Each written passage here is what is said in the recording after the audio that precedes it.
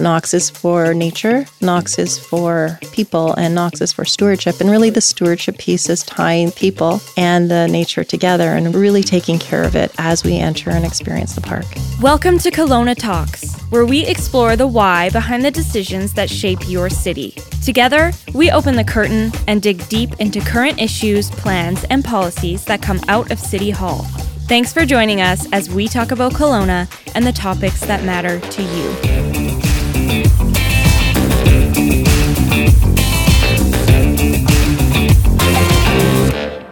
Hi everyone, I'm Bob Evans, Partnership Director at the City of Kelowna and host of our Kelowna Talks podcast. I acknowledge that our community is located on the traditional, ancestral, unceded territory of the Syilx Okanagan people. Well, Knox Mountain Park is a true gem in our city. It's a symbol of Kelowna, a place of unique and remarkable natural beauty within our city's park system. It's also our largest park at nearly 385 hectares, and it's not very far from downtown. So it's a great location.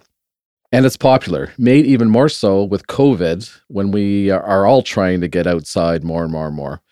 The average number of people past the first gate at the base of Knox Mountain is around 1,300 people. And here the busiest day on record in April was 3,674 people past that one gate alone. That's an amazing statistic. So due to growing popularity, together with its fragile ecosystems, the park requires a proactive management approach. So what does the future of Knox Mountain Park look like? Today we're chatting with Parks Planner Melanie Stefoun to talk about Knox, what are some of the challenges, and why we need a plan. So welcome, Melanie. Thank you. So we always like to start these things off and finding out a little bit about who is Melanie. You're a planner. What else do you get up to when you're not planning or thinking about parks? Tell us a little bit about who you are. Well, I love parks. Interestingly, when I am off, a lot of what we do is we do climb Knox. We live at the base of the back, so we go up the backside up to Kathleen Lake, enjoy Knox East. It was through COVID, it was one of our regular walks, so really, really grateful to have it in our backyard, literally. And when I'm not doing that, I'm starting to really like pickleball, which is something else that's super popular and growing sport in Kelowna. So I tend to be along the lines of what a lot of people in Kelowna do. So you like to spend a lot of time outside. Absolutely. And here we are talking about Knox Mountain. So let's start with a little history of Knox Mountain. How did Knox come to be what it is today?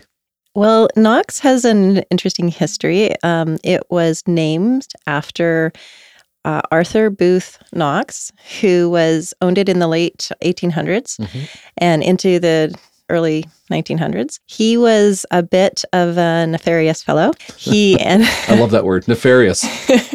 He allegedly set fire to his neighbor's haystacks and was sentenced to 3 years of hard labor in prison, which he served. And so that's the namesake. For setting fire to haystacks. His neighbor competitor's haystacks, apparently. Wow. Yeah, back in the day. So he was not the fellow who donated the park to the city. That was Dr. Benjamin Boyce, who donated it I think it's in the 30s or early 40s, and who owned it at the time.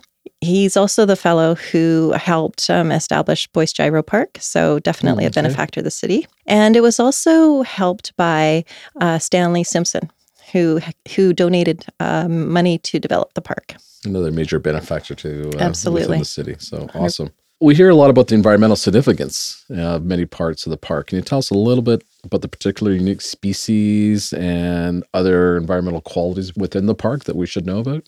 Just in terms of context, the Okanagan Valley has a large portion of rare and endangered ecosystems in Canada, in BC.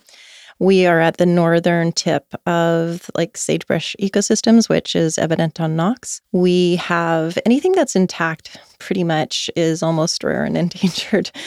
So the entire ecosystem is the fragile one. It's at risk and it needs a lot of care. Specific to different species that live there, there's deer, obviously, which is one of the most evident, which people see regularly on Knox. But there's also a lot of smaller or less visible wildlife species that really are vulnerable in themselves as well as the ecosystem. The examples are things like northern alligator lizard. They're small, they're about 6 inches long. They live in ponderosa pine and sagebrush ecosystems. I've never seen one. What does it look like? It's like a little newt, Yeah. like a little teeny tiny lizard, really super cute. They live in the drylands, so they're not necessarily an aquatic species, so they don't have a lot of cover. So that's do they burrow or? yeah. They use burrows of other like mice and things like that to have cover. But yeah, they forage on insects and crickets and Sorry, things like we're that. going off down a tangent. Maybe it's such an interesting name. They are really, Yeah. really interesting species, and so they're one of similar ones that wouldn't occur in, say, something that's higher in elevation. Right. There's things like ground nesting birds, for example, the nighthawk, which nests essentially on the ground in rocks, right on the ground. So these are some of the species that we don't necessarily see. Most of the species on Knox, as much wildlife is very secretive to avoid people. Right. The other things, there's some non-venomous snake species like gopher snake, which are non-venomous, as well as rubber boa. Those are both species of concern within Canada. So we've got a lot of species and ecosystems that are really, really special that are not elsewhere in the province and elsewhere in Canada. Okay, so we have this special place, and I mentioned some statistics earlier on about the heavy use and the amount of people that are being attracted to this park, and now we have a fragile ecosystem. So where are we with the balance, I guess, or the demands for recreational activities on the park and trying to balance out this environmental sensitivity? Well, certainly that's a big focus of the plan, is how to manage what we've seen in terms of growth in users on the mountain, as well as what we anticipate in further growth through the growth that we've anticipated in our city through even the downtown core. Right. So looking at this will be further use. We've done a few things in the plan that are focuses. One, we want to establish a very solid base for the first lookout to make that a very, very comfortable space for all people. So looking at improvements like an improved parking layout, potentially more benches, doing some signage upgrades, things like railings and improvements for accessibility to make that function better than it does right now. So that's one focus area. Another one is to really look at Knox East, which a lot of people may not realize is right across Clifton from Knox and is a beautiful park. We're improving some of the trails currently and looking to, over the course of the plan, improve parking at Carraglen and a staging area. Yeah, I didn't even realize the park actually went on the other side of the street. Absolutely. I'm sure most people maybe don't. There's some great trails over there, okay. and I'll it's a have to check that out. lovely, lovely spot. So it's trying to take some of the energy and the usage from Knox itself and just sort of transfer it to expand onto the others. So it's spread out, essentially disperse the use. So that's a focus. And one of the third one will be just to improve the trails themselves to be able to withstand more folks, Right. as well as try to reduce the unsanctioned trails and rehabilitate those. Now through the course of the plan, we did an assessment, and pretty much half of the trails on Knox are unsanctioned rogue trails. So it's a big job to rehabilitate. And like you mentioned, it's a very fragile ecosystem. It's very slow growing. It's a dry area. So things do not recover in nature very quickly. The plants are very slow to rehabilitate. So it's going to be a big job. So let me back that up a little bit. Unsanctioned rogue trail. So I'm guessing that just means people are out there mountain biking, walking in places that you don't want them to be. Right. And some of them are really obvious, like when we've got railings and switchbacking with a very designated trail, and then people are hopping the rail and going straight up the hill. Those are the unsanctioned. It's often the cutting off of, through existing trails, or trail braiding, when there's a certain trail and people are using, they go on the side and then there's another one on the other side. That sort of thing ends up to be, you expand the footprint on the mountain, whereas it would be better not to. Right. So this is what leads us to the fact that we need a management plan. And my understanding is that there has been many management plans, or several at least, before this one. So what's queuing this one up in terms of priority? Well, I think that, as you mentioned in previous plans, the first was started in the late 1990s. When they first started, there was big concerns in the park about things, forest health, things like tussock moth, spruce budworm, and later mountain pine beetle were really big issues. Right. Thankfully, we've moved more or less. That seems like a long time ago now, doesn't it? it? Yeah, thankfully, right? Yes. And there's still forest health concerns in terms of reducing wildfire hazard. And the city has, over the last few years, done a lot of mitigation and removal of ladder fuels and down woody debris that would, reduce the fire hazard. So that is a good thing, and that will continue.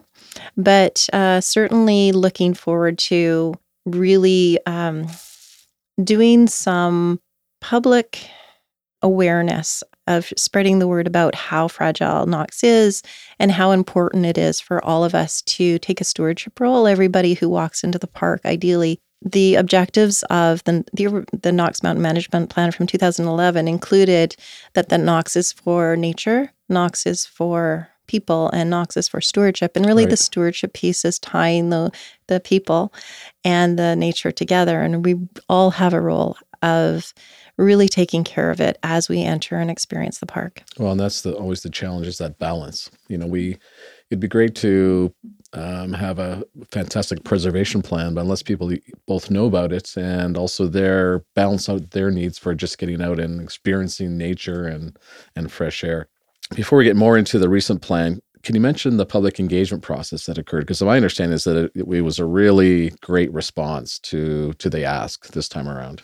Right. A year ago in the spring, we launched a survey specific to the modal strategy for Knox. This included several options. We had 5 options available for people to comment on and to choose. And the response, as you mentioned, was incredible. Over 8,000 respondents. Wow, okay. Which is, that is good. The highest in the city of Kelowna history. Wow, really? Fantastic. Mm-hmm. So why do you think so? It just shows you the heart of people for Knox Mountain. Exactly. You hit it on nail on the head. People really care about this park. It is very close to the hearts of many people. Whether you be like a long-term original Kelowna resident who grew up here and had many memories of taking visitors from out of town, out of country to Knox to look at the views and memories that way, or whether you're a new resident, and quite often it's one of the first places people come to see either as a visitor or residence is Knox Mountain. So for sure. I think that Knox and access to it is very close to the hearts of many of our residents and visitors. Okay, so the plan itself, can you tell us a little bit about the plan? And my understanding that it's a 10-year framed plan. That's right. So the plan itself over the 10 years has a capital and operational cost of $3.4 million. So that boils down to about $341,000 per year. About 150 of that thousand per year will be operational dollars. So that's just things like taking care of the park, the caretaker, the cleaning the washrooms and opening and closing and security on the park. Just keeping it going. Baseline operations, just keeping it going. A further $192,000 per year on average is to make some of those improvements to improve usability through the park. And we mentioned some of them being improving the lower lookout, improving parking and staging at Knox East, doing trail upgrades, things like replacing crib stairs, old, wooden crib stairs with a better concrete, is it more solid, longer lasting, or those are things that are going to be in the plan. Another thing that we're looking at is improving and upgrading the interpretive signage. It's a bit of a dog's breakfast in a way. It really needs a refresh on the interpretive area, and sort of the entrance and some of the the maps need to be upgraded and those sorts of things. So definitely signage will also be in the plan. Okay, so lots of response, lots of good measures there. I also understand there's been some controversy with the plan. Can you Tell us a little bit about that, and what are the next steps in dealing with some of the controversial, not so popular ideas around the park? Right. And what are those? Well, generally speaking, the response in the last 3 weeks, early response, indicates that there's generally favorable and positive support for the plan itself. Where the controversy, I think, has come in is through the access management plan. It has received 8,000 respondents. It's just we received a very polarized response from folks, some who want access for cars right to the top, others who do not want access for cars at all through Knox. So this is where this is very polarized views.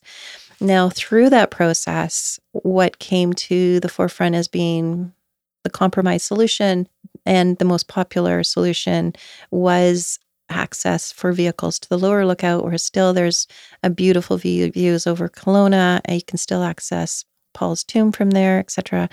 So that is what council had recommended and endorsed as a 2-year trial. We are looking at this, bearing in mind there is controversy around this, and there is difference of opinion through users in Kelowna.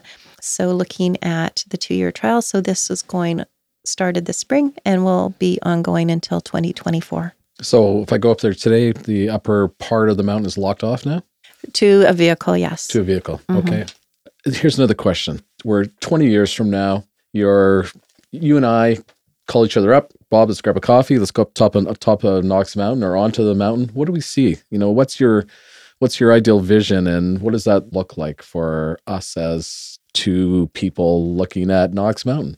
What's different? Well, I think that what we do need is it's a subtle difference in terms of overwhelming care of the mountain. I think that if we can improve and go beyond what we do today as everyday residents in terms of being aware of the sensitivity of those ecosystems and the importance of stewardship for every person that walks into the park. And if that is the vibe, if you will, or the philosophy of people using the park, that it's a very, very, very vulnerable place, and that if we really need to take care of it in order for it to be this great and greater, and this place for wildlife and for the ecosystems in 20 years. And just, although you mentioned it's 385 hectares, which is our largest park,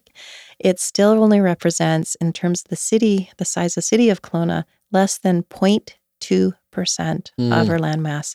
So we have this ecosystems that used to be very prevalent have now kind of been boxed into this one park. So if we can improve and just have those ideas in our minds and in our hearts as we were going through there, and just be very careful about what we leave there and how we treat the mountain, I think that would be success. Well, I love that statement, stewardship for every person. I think that sums it up, because sometimes we kind of default, well, someone's taking care of this place or this ecosystem, but it falls on us individually. I was up there, I don't know, 2 or 3 years ago, and going for a hike, and saw somebody get out of a car smoking a cigarette, and they tossed a lit cigarette. And I ran up first to the cigarette, put it out, then, was aggravated, got to the person, just say, hey, do you understand how fragile this ecosystem is? And I, so I wasn't yelling at them, just trying to bring them along to understand that. And it was nerve-wracking to do that, but it felt good to do it. And hopefully that person walked away with a little different understanding. Agreed. So have we missed anything here, Melanie? We're getting close to the end of our time. Is there anything else that you want to tell our listeners about Knox Mountain and about the management plan in particular? Well, I would say that, to your point about stewardship is for everyone, it can be fairly straightforward. Just walking into the park, recognizing that it's sensitive, not picking the balsam root or the flowers, recognizing that they will fail probably by the time they reach your car. They are not a cut flower, and they will not bloom again next year. So that this is a very, very important. Things like staying on the trail and things like keeping your dog on the leash. Dogs are wonderful. But they do not know better than us. They can't read signs. Sure, they don't know not to scare things, small wildlife. So they need our direction, and the best thing to do absolutely is stay on the leash unless you're in the off-leash dog park. Okay, well, thank you. You've heard it here, folks. Take care and take personal responsibility on the mountain, and we'll have something that's sustainable for many, many years for many people. So thank you for that wisdom, Melanie, and best of luck with the management of the park on our behalf, and I really appreciate your time today. Thank you. Thanks for having me. Okay, thanks. Thank you for listening to this episode of Kelowna Talks. For more conversations about topics that matter in your community, subscribe on Spotify and Apple Podcasts. If you liked what you heard, give us a 5-star rating and review, and share Kelowna Talks with your friends and neighbors. For more information about this podcast and other big community conversations, visit kelowna.ca/community stories.